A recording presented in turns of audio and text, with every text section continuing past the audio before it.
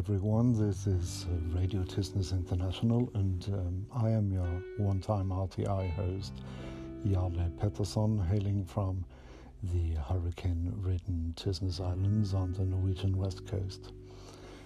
I know full well that I shut down the podcast months ago, temporarily in any event, but the need arises every now and then to get up to speed with the development of Anchor, the app with which this podcast is made.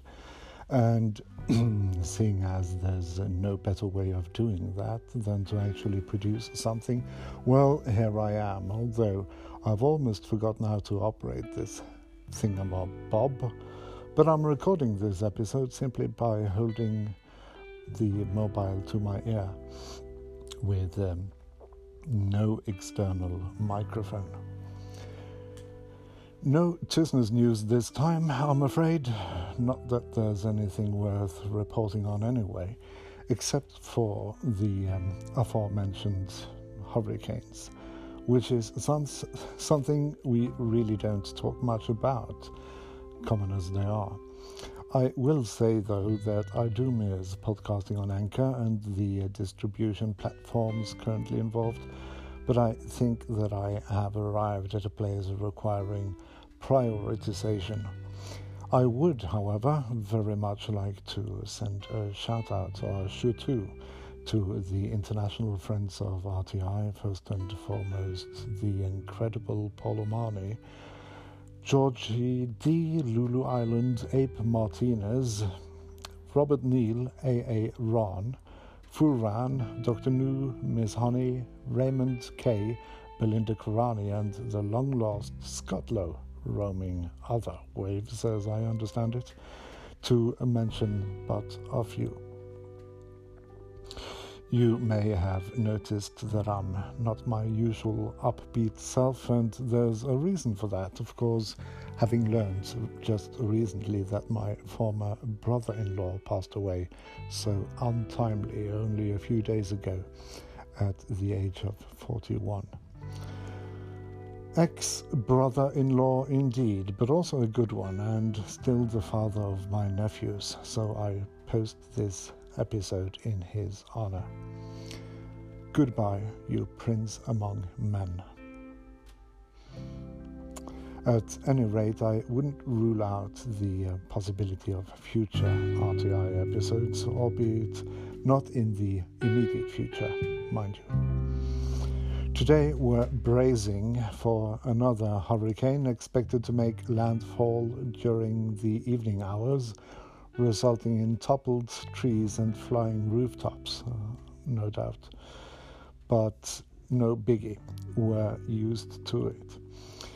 Be that as it may, this episode is for my recently departed friend, and in keeping with the brief episode's dismal tone, here's Siobhan Dakai with Der Mond ist aufgegangen.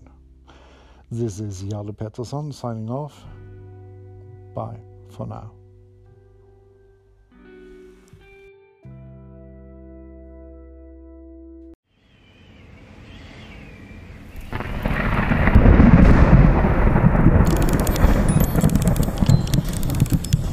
Der Mond ist aufgegangen, die goldenen Sternlein prangen am Himmel hell und klar. Der Wald steht schwarz und schweiget, und aus den Wiesen steiget der weiße Nebel wunderbar. Wie ist die Welt so stille und in der Dämmerhöhle so traurig und so hold, als eine stille Kammer, wo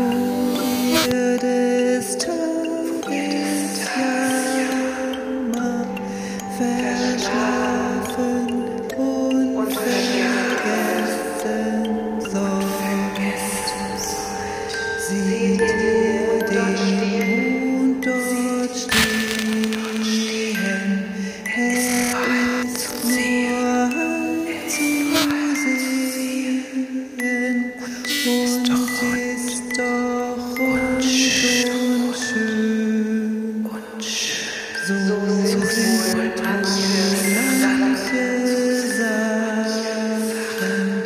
die Trost machen, weil Auge in Auge sehen, weil ich wir stolz als Menschen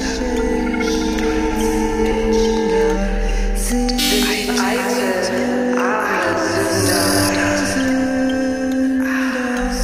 und wissen gar nicht viel. Wir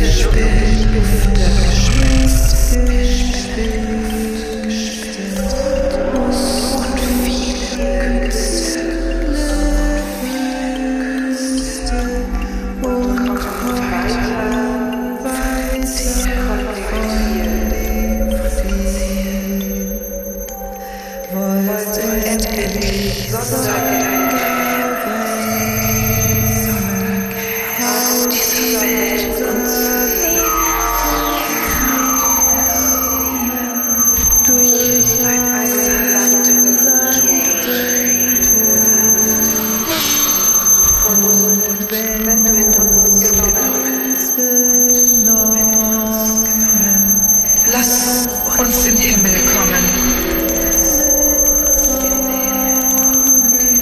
Du unser Herr und unser Gott. So legt euch denn, ihr Brüder,